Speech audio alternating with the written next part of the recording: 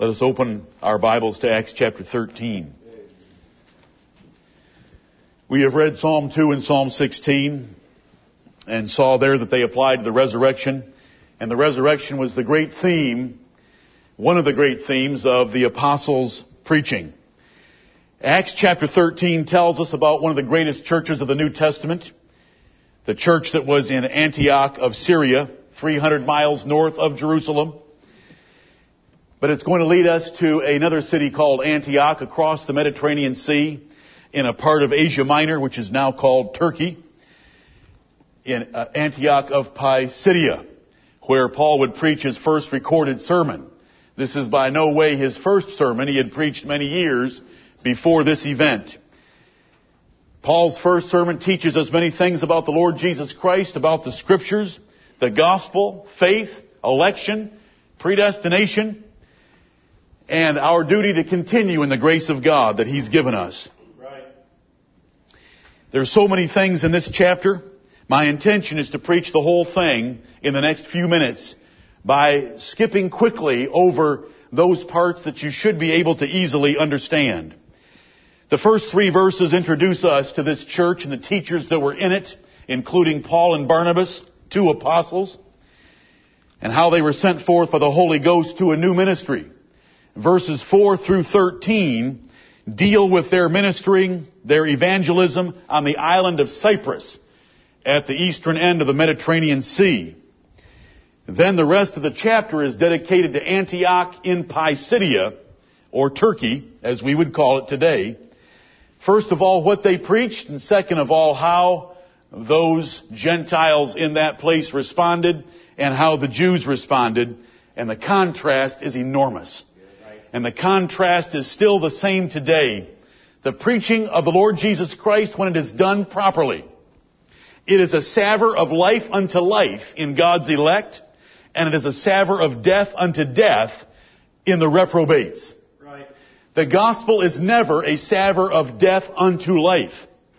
The preaching of the gospel is a sweet-smelling aroma to God of His election and ordination of men, which is why they believe. And it is a savor of death unto death in those that He has not elected or ordained, because they prove that they are unworthy of everlasting life by their hatred of it. Which happens in Acts 13, and it happens everywhere you take the gospel of Jesus Christ. Now, I'm not talking about the gospel preached in most churches today. That gospel has been watered down and modified so much so that the reprobates, unconverted and carnally living, can be comfortable in a church. They say that. That is how Rick Warren defines his ministry. You want to raise the decibel level of the music and modify the message until everyone is comfortable there. You don't want a person that's coming for the first time to feel uncomfortable. But the Apostle Paul knew no such gospel. And the Bible warns us in 2 Corinthians chapter 11, Paul said that he was jealous over the Corinthians because he feared that if preachers came with another Jesus, if they came with another gospel, if they came with another spirit, he was afraid the Corinthians were so carnal and weak and ignorant that they might well listen to that kind of preaching. And he said those men that would come preaching another Jesus and another gospel and another spirit, they are the messengers of Satan. That's right.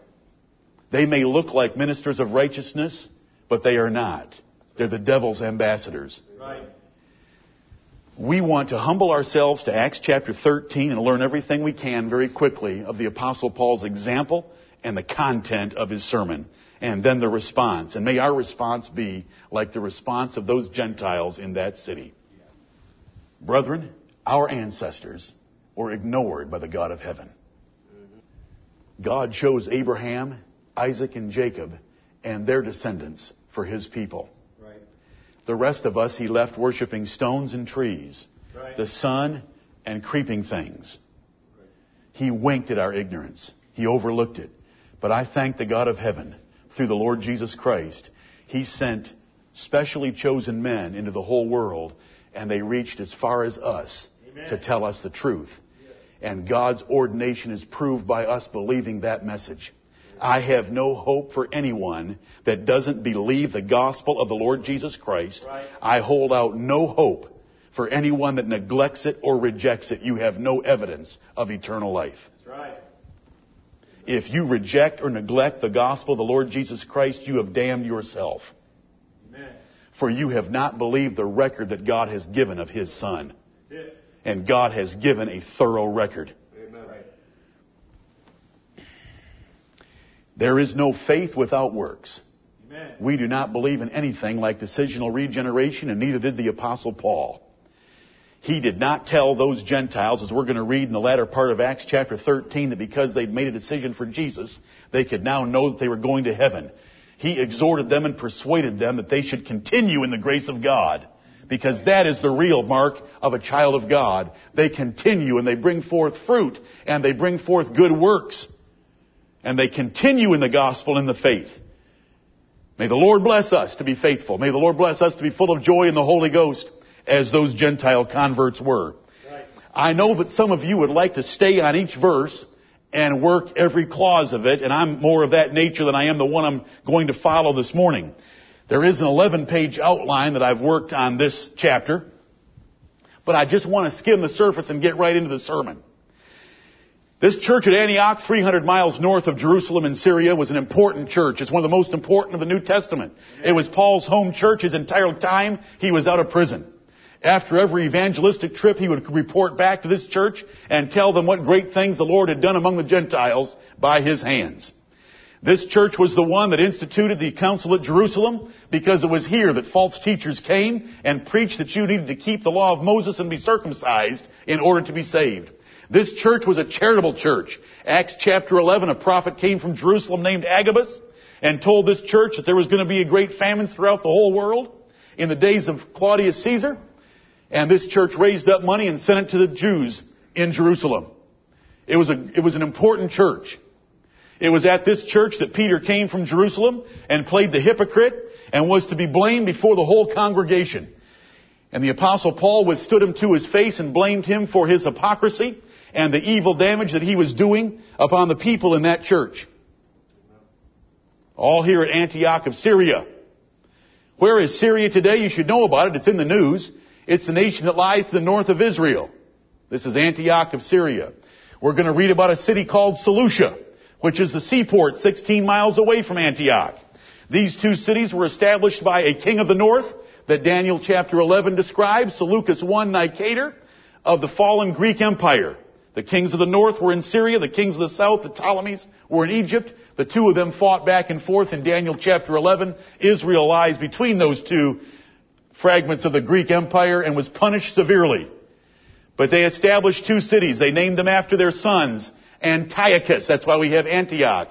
There were 13 Antiochs in the Greek Empire. That's why we're going to read about two today. They're named after Greeks. Seleucia, which we're going to see here in verse 4, is named after Seleucus himself, the Greek general that took this particular part of Alexander's empire. But the Holy Ghost tells these teachers who are spending their time ministering to the Lord, preaching the Word of God, spending it in prayer and fasting, that there's a special work for Paul and Barnabas. And among those 5 preachers that were in this church, 2 of them are set forth on a new work. And after they're told that, they fast and pray some more, and they send those men out with the blessing of God upon them, where God's going to lead. And so they led upriver to the seaport of Seleucia. They got in a ship at Seleucia and sailed a little ways to the island of Cyprus. They entered that island and preached in 2 cities, Salamis and Paphos, which are at both ends of that island. And it's a pretty decent sized island if you look at it on a map. They had John Mark, who was a relative of Barnabas, with them at the time. We're told all this in the first 13 verses. They meet a man named Sergius Paulus, who's the Roman deputy of that particular part of the world, of the island of Cyprus. He was a prudent man, but he had a Jewish false teacher, a sorcerer, that had a strong influence on him. And this sorcerer tried to keep Paul from preaching the truth to him. And the devil is always making an effort to keep the true gospel of Jesus Christ from going forth. Always. But there was no problem here, because the Apostle Paul addressed this man named Bar Jesus, the son of Jesus, in Hebrew and Greek, and Elymas in Arabic, meaning he was a wise and learned one. He rebuked him and said he was a child of the devil and said, you're going to be blind for a while. And the man, the last time we see him, he's wandering around with looking for someone to lead him by the hand. He needed a seeing-eyed dog or someone to lead him, because immediate blindness, a mist and a darkness fell immediately upon that man under Paul's curse. And the deputy saw that, was astonished at the authority of the gospel of the Lord Jesus Christ, and believed. That was a typical mighty sign and wonder done by the Apostle Paul to convince people that what he was saying was from heaven. God gave the apostles special miraculous powers for 40 years to confirm their word that they were eyewitnesses of a resurrected man. And so they preached, and so they worked miracles, and so there were believers on the island of Cyprus. We come to verse 14. They left the island of Cyprus and came over to what we would call Turkey today. And they came to Perga, then they went to Antioch in Pisidia in verse 14. Now in verse 14 it tells us they went into the synagogue on the Sabbath day and sat down. That is where the Apostle Paul always went. If you come back and look at verse 5, it says, when they were at Salamis, they preached the word of God in the synagogues of the Jews. And if you look throughout the book of Acts, you will find that when Paul entered a city, that's where he would go. Paul preached in synagogues. He did not go to the mall and pass out tracts. He did not go to the jails and preach to prisoners. He didn't go to brothels and preach to prostitutes. He didn't go to orphanages and tell little flannel graph stories with children. If we are going to be Bible Christians, then we follow the Bible. We do not care if all men disagree with us. We're going to follow the Bible. All men disagree with us in Psalm 2:7, where we've already been this morning. The Roman Catholics, Presbyterians, Baptists, and everyone else who studies theology totally disagrees with us on the interpretation of Psalm 2:7. But are you moved by that? No. Let God be true, but every man a liar, is what Romans 3:4 says. When it comes to evangelistic efforts, the Apostle Paul did not carry the message of the gospel and scatter it willy-nilly to people who didn't care. Right. He went into a city and looked for men who feared God. Because without a changed life and the fear of the Lord, the preaching of the gospel was not going to accomplish a thing. Because the natural man doesn't receive the things of the Spirit of God, for their foolishness unto him. Neither can he know them, because they're spiritually discerned. 1 Corinthians 2:14. If you don't find a man that's born again, you're not going to find anyone that's ever going to believe what you have to say about Jesus Christ in a true belief and fruit-bearing life. So what would Paul do? He'd go into a city. All the pagans there are worshiping a polytheistic mess of gods. But there'd be one place in town where Jehovah was being worshipped. And it was a synagogue of the Jews. And in those synagogues, there would be a collection of Jews that lived in that area. And they would be reading the Old Testament and worshiping Jehovah the best they knew. And along with them would be some very strange Gentiles. Very strange Gentiles who had, for some reason, I just told you the reason, they wanted to worship the same God. They left their families and said, I'm not going to believe the polytheistic mess of the Greeks. I'm not going to believe the polytheistic mess, that means many gods. The polytheistic mess of the Romans. This God that is worshipped in that little synagogue down the street, that Jehovah God, I am that I am, that is the true and living God. He's the creator of the heavens and the earth. And though I'm not one of His chosen people, I'm going to go have minor outpatient surgery, and I'm going to join that synagogue. Are you all with me? Or do you need me to get more graphic? Okay, good. We're making progress. That was a serious commitment on their part to worship with the Jews. The Jews have always been a despised people. The Lord said they would be. They deserve to be. They're a byword and a proverb in the earth for their wickedness. And they were in all nations. The Romans couldn't stand them because wherever there were Jews, there was trouble. But there were Gentiles worshiping in those synagogues. They were called Gentile proselytes. That means they had converted as far as they could to the religion of the Jews.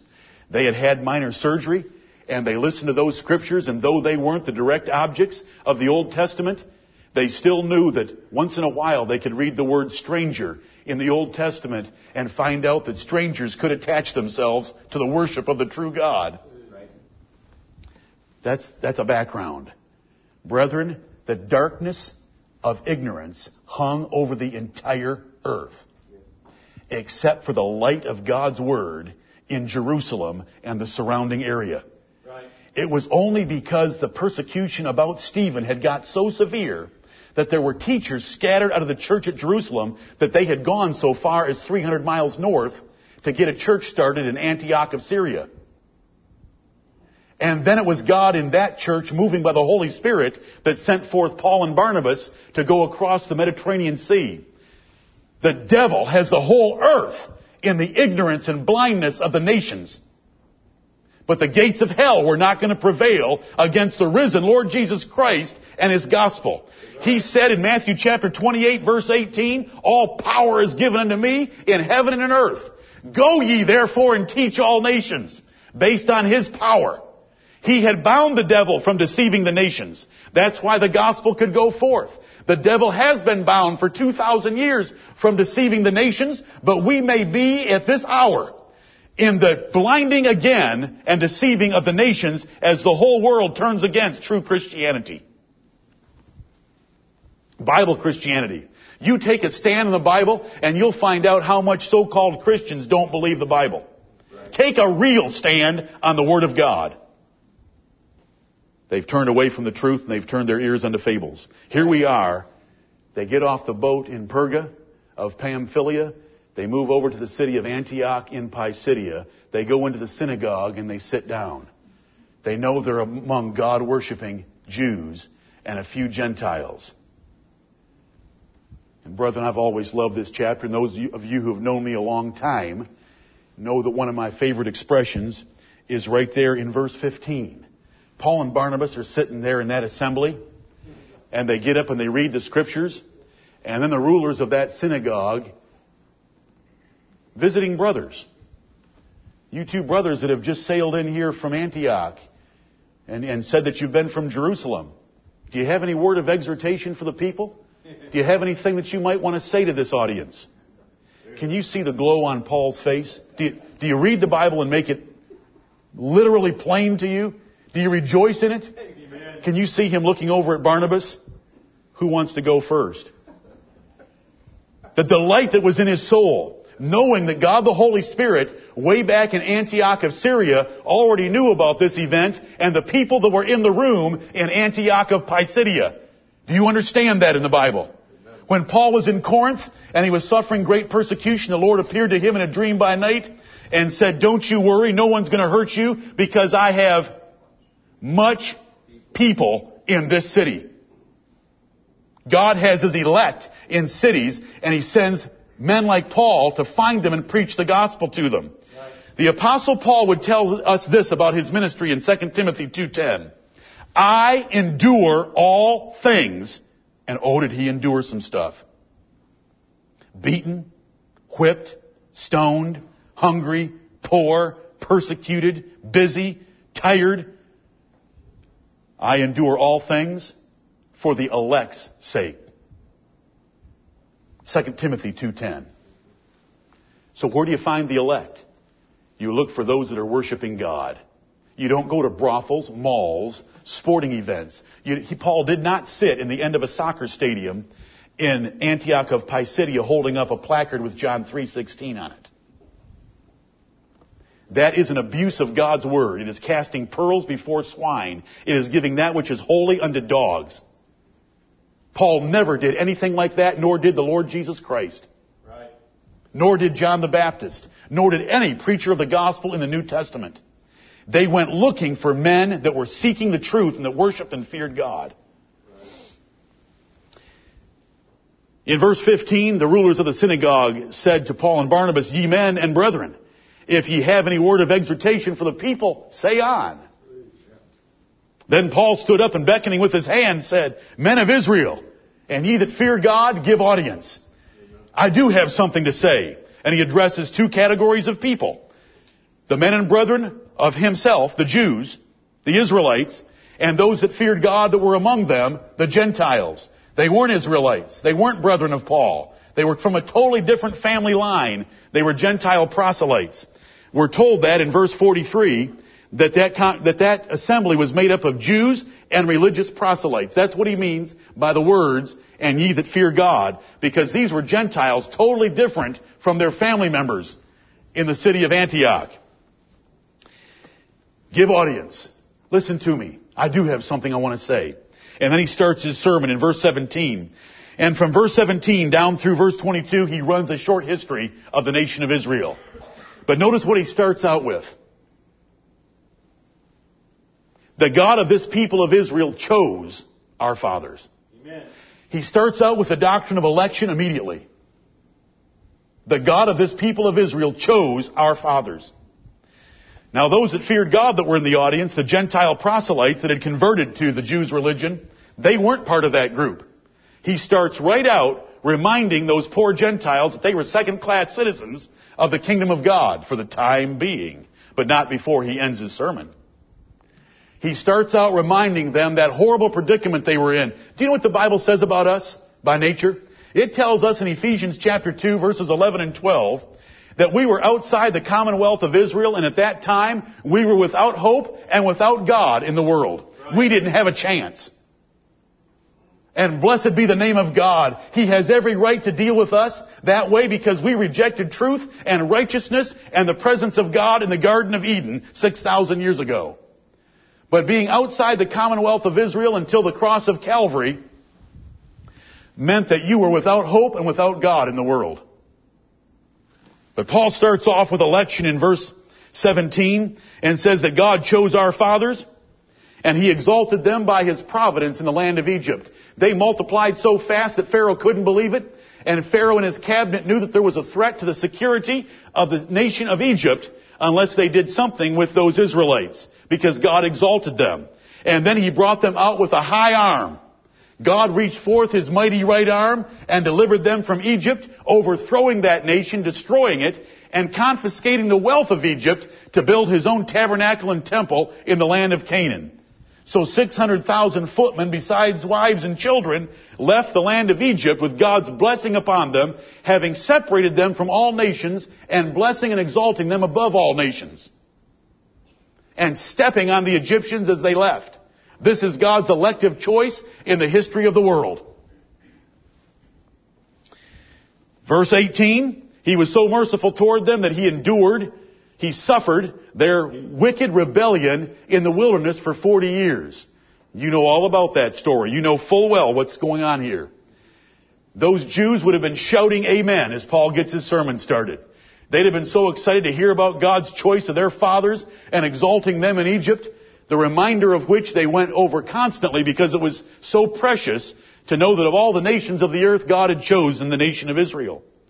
Verse 19, he describes what Joshua did in the land of Canaan by destroying 7 nations and dividing all that territory up by lots to the 12 tribes. After that, he gave them judges for 450 years until Samuel the prophet. If you were to read any other version of the Bible, verse 20 tells us, I'm talking about versions, verse 20 tells us that it took 450 years to divide up the land of Canaan in every other version. Do you know how long it took to divide up the land of Canaan? It took 5 years. Do you know how you tell? You go read the book of Joshua. Right. Caleb tells Joshua in the book of Joshua, I was 40 when we came out of Egypt. I'm 85 today, and I'm ready to go take on the Anakims. So how long did it take to divide up the land? If he was 40 when he came out of Egypt, how old was he when they finally made it into Canaan? 80. And he said, I'm 85 and I'm just as strong as I was when we spied out the land 45 years ago. So it took 5 years. How could it take 450 since Joshua only lived a total of 110 anyway? That's what you get from reading Joshua instead of the good, godly, learned opinions about Acts 13:20. Love your King James Bible. Amen. Do you know why God gave them the proper interpretation and translation of Acts 13:20? Because the men that did the King James Bible feared God. Right. Thomas Nelson Publishers, there's no evidence that there's anyone among them that fears God. All they do is love money. That's why they took the King James Bible, a public domain work, stuck the word new on the front of it, copyrighted it. This book ain't copyrighted. That's why you can buy it for $1 at a dollar store. To make money. Enough on that. Love your King James Bibles. Verse 20 tells us that there were 450 years of judges until Samuel the prophet. Goes on with their history and says, after the judges ended, the nation of Israel wanted a king like all the nations around them, and so God raised up Saul of the tribe of Benjamin for the space of 40 years. If you look at the modern versions in 1 Samuel 13:1, they have no clue how long Saul was king or what age he was when he became king. And for those of you that remember the Bible Babel that we've looked at before, it comes from Acts 13:21, because all those Bibles say that he reigned for 40 years in this place. But in 1 Samuel 13:1, in the New International Version and the Message and the other books, the novels about the Bible, they say all sorts of things. Remember, we've looked at it before. 20, 22, 30, 32, 52, all sorts of different times. Right. Paul is preaching to these people of Israel, and he gives them a brief history of their nation. He says in verse 22, after he had removed Saul. This is the God of heaven. The God of heaven can remove one man from office and set up another man. Did David sin? Did David sin as grievously as Saul? David sinned terribly. But God removed Saul from being king, and he put David in his place. He took away the authority and the rule from the tribe of Benjamin and gave it to the tribe of Judah. And that's what's being declared in verse 22. When he removed him, that is King Saul, he raised up unto them David to be their king. To whom also he gave testimony and said, I have found David the son of Jesse, a man after mine own heart, which shall fulfill all my will. Through this man I will fulfill all my will, including the coming of the Lord Jesus Christ. Verse 23, and now here Paul is making an application. Of this man's seed hath God, according to his promise, raised unto Israel a Savior. And what's his name? Jesus, the son of David. Jesus is known as the son of David throughout the New Testament. So much so is he called the son of David that in some prophecies of the Old Testament, he's called David. Several places, Hosea chapter 3 verse 5, Ezekiel chapter 37, he's called David. David was a shepherd, and God chose David's occupation because David's son was going to be the great shepherd of the sheep. Hebrews 13:20. Verse 24, Paul says, when John had first preached before his coming, the baptism of repentance to all the people of Israel. Now I want you, this is a little side point, but it's worthwhile. What coming did John preach before? His coming to Mary? His birth? John preached before what event in the life of Jesus? His baptism. Because that is when Jesus of Nazareth was made manifest to the nation of Israel at his baptism. For 30 years he lived in total obscurity. That's very important. Because when you go back to Daniel chapter 9 and you read the 70 weeks of years of prophecy leading up to Messiah the Prince, it leads up to when he was declared to be the Messiah. He was announced as the Messiah of Israel at one specific event. And that was his baptism. Because the Holy Spirit had told John the Baptist, when you're baptizing and you baptize the one that's coming after you, the Holy Ghost is going to descend from heaven and abide upon him. And you can declare that that one is the Lamb of God, the Messiah of Israel, and that's just what John did. And John explains all of that in graphic detail in John chapter 1. When John had first preached before his coming. See, John the Baptist was only 6 months older than Jesus of Nazareth. He wasn't preaching as a 6-month-old baby. He preached 30 years later before the baptism of the Lord Jesus, because that's when he came as the announced, presented, public and formal Son of God, Messiah of Israel. That's when he was declared. Verse 25, Paul goes on reminding them about John the Baptist's ministry. As John fulfilled his course, he said, whom think ye that I am? I am not he. But behold, there cometh one after me, whose shoes of his feet I am not worthy to loose. Now look at Paul. Take that. this information would have spread. There was no synagogue in the world that didn't know about John the Baptist. He was too important of a figure. That's why all the Pharisees went out to his baptism, though they were not baptized by him. It says all of Jerusalem and all of Judea went out to him. He was a well-known person.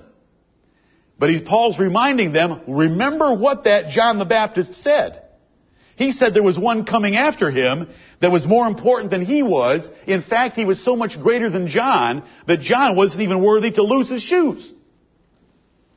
Men and brethren, children of the stock of Abraham, there's the Jews, and whosoever among you feareth God, there's the Gentile proselytes, to you is the word of this salvation sent. The gospel of the Lord Jesus Christ was sent first of all to the Jews because they were God's chosen people. Then it was sent to those that fear God, and Paul found them by going to synagogues where Jehovah-worshiping Gentiles would gather. Because God would have opened their hearts to believe the truth of the Old Testament that the Jews had. Men and brethren, I have a word to you. God chose our fathers, Abraham, Isaac, and Jacob. God exalted us in the land of Egypt and brought us out with a high arm. God suffered our manners in the wilderness and established us in the land of Canaan. After 450 years of judges under God's blessing, He gave us a king named Saul. Then He gave us a king named David. And of David, He said, David would fulfill all His will. And David has a son that is alive named Jesus. John the Baptist told about him, and I'm here today to declare him to you. If you would have been a Gentile or a Jew that feared God in that assembly, you would have had goosebumps. As the Apostle Paul opened up the Old Testament, and he now explains that the fulfillment of all those generations of dealing with the Jews was fulfilled in the Lord Jesus Christ of Nazareth. Right. Men and brethren, verse 27, the Jews would have known verse 27.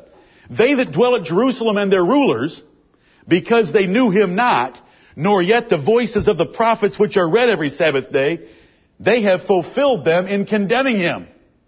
This Jesus of Nazareth that John the Baptist spoke about, that the rulers of the Jews had crucified by the Romans, they didn't know him. They didn't recognize him because they don't know the Scriptures. Because God had blinded them. How many times do we read in Matthew, Mark, Luke, John, and Acts that generation of Jews, and a great extent of them, were blinded to the gospel? That's why He spoke in parables.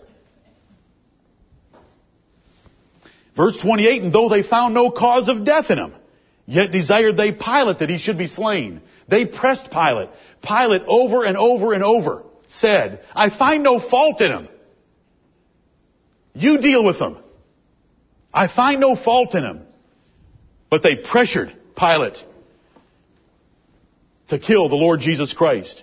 And when they had fulfilled all that was written of him, they took him down from the tree and laid him in a sepulchre. This John the Baptist that you've heard about spoke of one coming after him. The one that came after him that John the Baptist identified was Jesus of Nazareth. You have heard about him. I'm telling you that the reason he was crucified by our rulers in Jerusalem was because they didn't know him. And they didn't even know the Scriptures that told about him. And they pressed Pilate to crucify him, even though Pilate knew he was an innocent man. And they hung him on a cross and they put him in the grave after they had fulfilled everything that was written about him.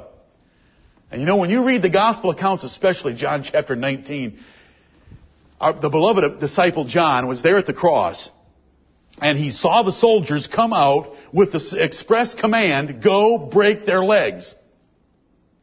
Because that would hasten death. If you're hanging on a cross, and all of a sudden your legs are broken and you can no longer exert pressure to keep your diaphragm up and open, you can no longer breathe, you suffocate to death very quickly. What a pleasant way to say goodbye to someone. Bust their legs after hanging on a cross for 5 hours in the hot sun. We're coming to the Lord's table today because we're going to remember what He did for us. That's right.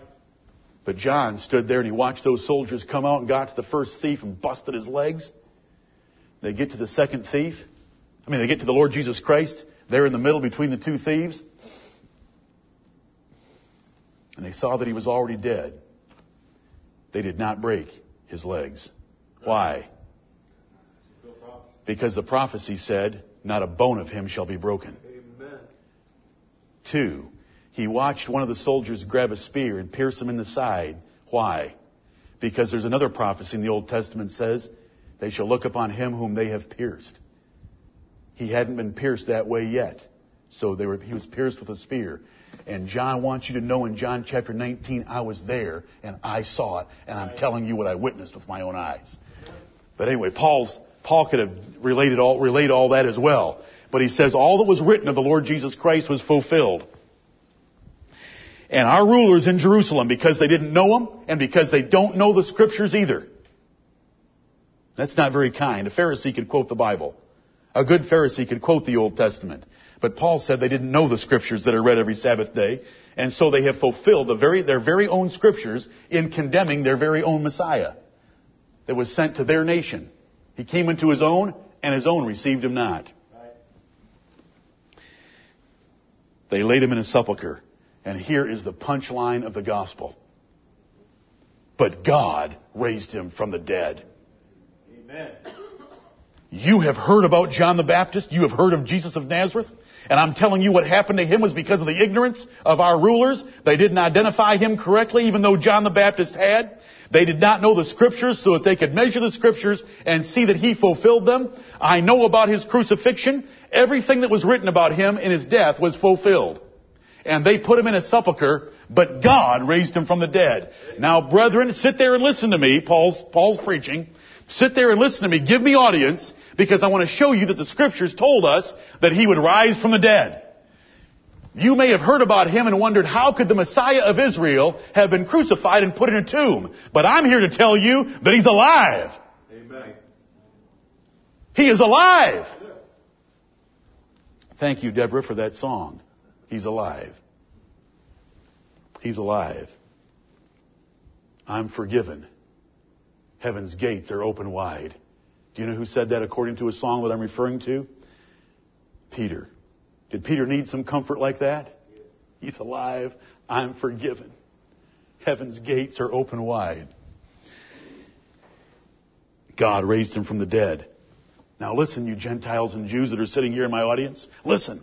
He was seen many days. How many days? You know all this. 40 days. He was seen of them which came up with him from Galilee to Jerusalem, who are his witnesses unto the people. Don't you know that there's a small band of men that came from Galilee? That's about 100 miles north of Jerusalem.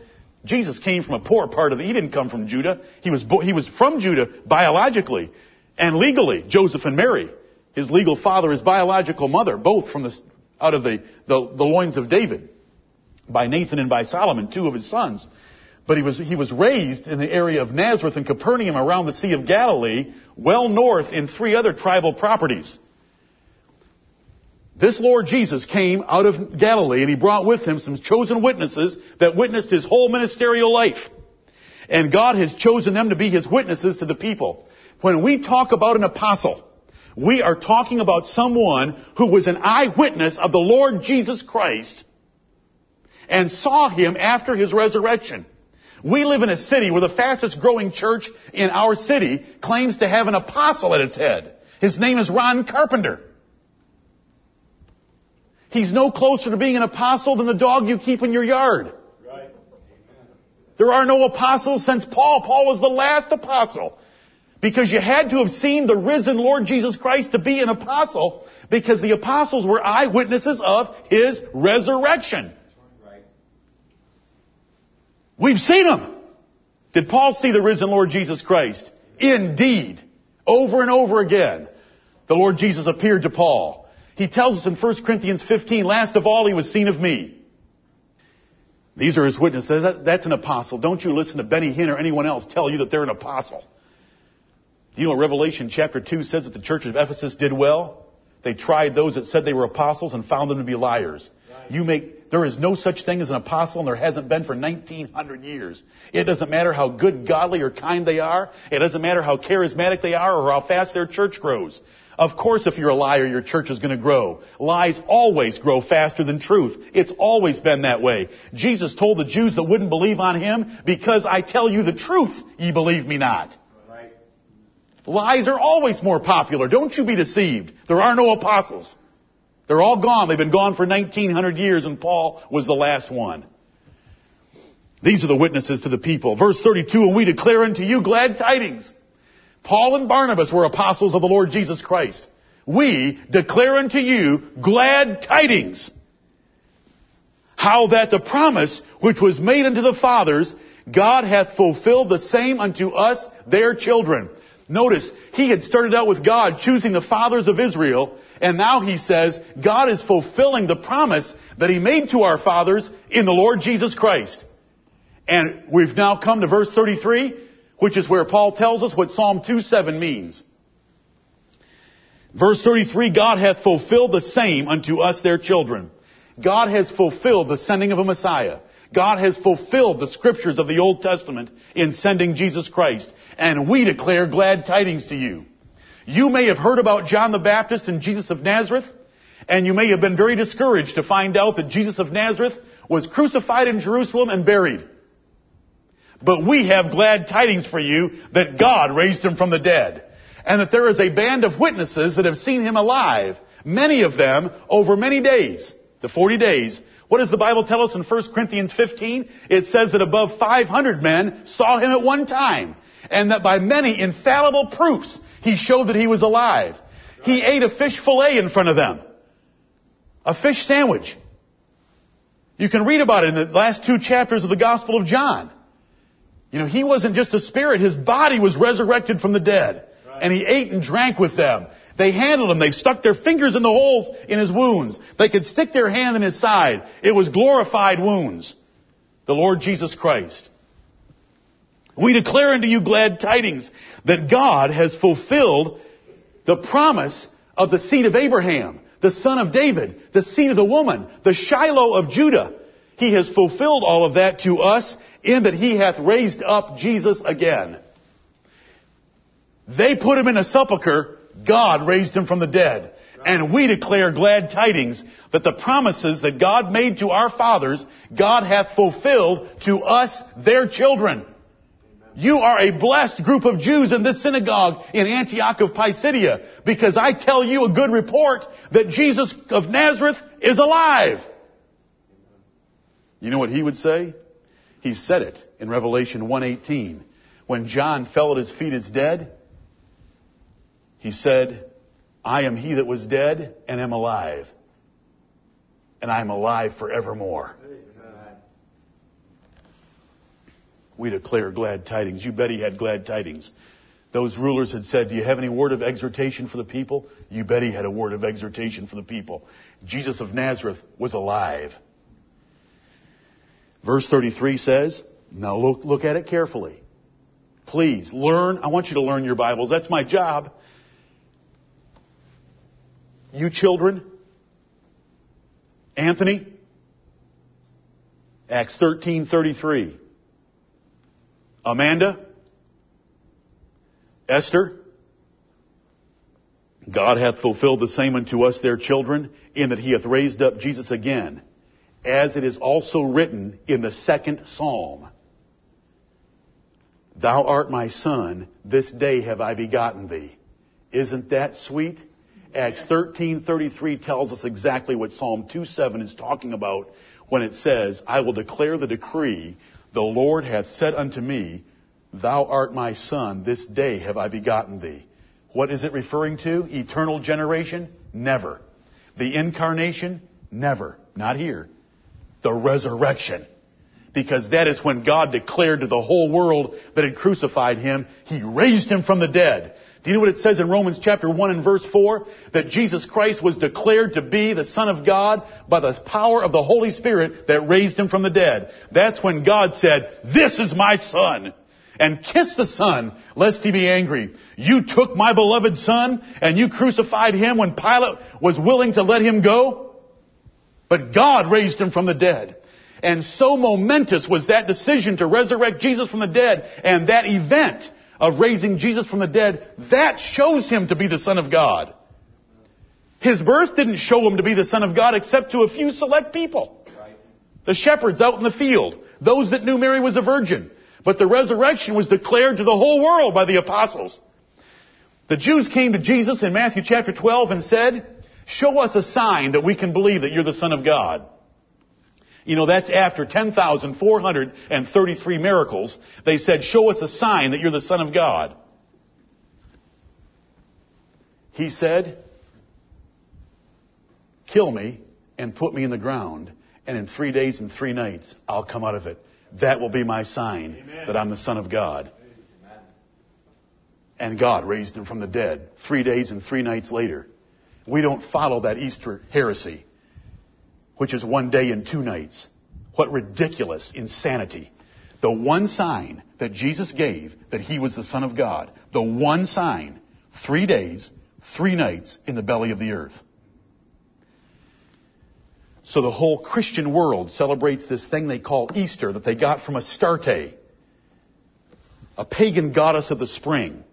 They run around and have Easter egg hunts on the church grounds after the service. They stand and worship the rising sun, singing hymns to it on Sunday morning. I did all of it myself. The one sign that Jesus gave that he was the Son of God was 3 days and 3 nights. They put him in the ground on Friday afternoon and have him up Sunday morning, 1 day and 2 nights. 36 hours instead of 72 hours, the one sign that he gave that he was God's Son. 1 Corinthians 15 tells us that the true gospel that preached by Paul was that Jesus Christ died, was buried, and rose again the third day according to the Scriptures. 3 days and 3 nights. But notice, Acts 13:33 tells us that Psalm 2:7 is talking about the resurrection. Because it was at the resurrection that the Lord Jesus Christ was proven to be the Son of God and given all the authority at God's right hand as the one that had been promised to sit on David's throne forever. And as concerning that he raised him from the dead, now no more to return to corruption, he said on this wise, I will give you the sure mercies of David. That's from Isaiah 55. I read that this morning when we opened the service. Isaiah 55, 1 through 5. Ho, everyone that thirsteth, come to the water. Buy milk and honey without price, without money. Amen. What is that? What is that sustenance that you can have so that you can delight yourself in fatness? It's the message of the gospel that God has a Son, the Son of David, the Lord Jesus Christ, sitting on his throne, and in him is preached the forgiveness of sins. Right. So Paul, in verse 33, takes one scripture and explains it. It's talking about the resurrection. You have heard about John the Baptist and Jesus of Nazareth. I'm telling you that God's raised him from the dead, that he has a band of witnesses that came from Galilee with him who are his apostles. And I'm telling you that your Old Testament scriptures told you all about this. Psalm 2:7 declared it. Isaiah 55 verses 1 through 5 declared it. Verse 35, Paul goes on. Wherefore he saith also in another psalm. What psalm? Psalm 16. The other one that we read this morning. Thou shalt not suffer thine Holy One to see corruption. This is Bible preaching right now. I try to follow the pattern of Bible preaching. I want you to look at Paul. Right. This is Bible preaching. Quote Psalm 2 verse 33. Quotes Isaiah 55 verse 3 in verse 34. Quote Psalm 16 in verse 35. He takes those three statements and he proves that they had to be talking about Jesus this way. Verse 36, for David who wrote Psalm 2, David who wrote Psalm 16, David who was described in Isaiah 55, after he had served his own generation by the will of God. See, a man is only good for his own generation because then he dies along with everyone around him. After he had served his own generation by the will of God, fell on sleep, meaning he died, and was laid unto his fathers, and saw corruption. David that wrote Psalm 2, that was written about in Isaiah 55, and that wrote Psalm 16, he died, was buried, and his body corrupted. We all know that. But he, whom God raised again, saw no corruption. This is the logical lesson of the gospel. Starts off with God's choice of election in Israel, moves all the way up to the prophecies of the Lord Jesus Christ, the Son of David, reminds them of John the Baptist, reminds them of Jesus Christ, how he was treated in Jerusalem, that he was raised from the dead, and there's a pile of witnesses to prove it. Then he takes the Old Testament scriptures and confirms it, that the Old Testament taught you this if you'd have known the scriptures. Because Psalm 2 couldn't be about David. It has to be about a son of David. Psalm 16 couldn't be about David because he saw corruption. It's got to be about a son of David. Isaiah 55 can't be about David, even though it's called the sure mercies of David. It's got to be a son of David. And here's where I end for the moment. Be it known unto you, therefore. All the seminary trained Pharisees, Sadducees, Levites, lawyers, scribes that were in Jerusalem, they did not know the Scriptures and they did not know Jesus of Nazareth, and therefore they crucified him. Be it known therefore unto you. You poor Jews that are so far away from Jerusalem, you haven't seen the temple in a long time, that are living way over here across the Mediterranean in Antioch of Pisidia, you poor Gentiles who know that you're outside the commonwealth of Israel, be it known, do you all know this? Be it known unto you, therefore, by the logical process I've just followed with the history of Israel, the history of John the Baptist, the history of Jesus of Nazareth, the history of his crucifixion, the history of his resurrection, and the proof of the Scriptures. Be it known unto you, therefore, men and brethren, that through this man is preached unto you the forgiveness of sins. Amen. That is the gospel of the Lord Jesus Christ. There are witnesses chosen. They are apostles. They saw the resurrected Lord Jesus Christ. He is the Savior of the elect. He saved us from our sins. The angel had told Joseph that Mary would bring forth a son. He was to name that son Jesus, for he shall save his people from their sins. And that is the gospel of Jesus Christ. And we'll take up the rest of this chapter and how those Jews and Gentiles respond to this message and what it said about them by their response.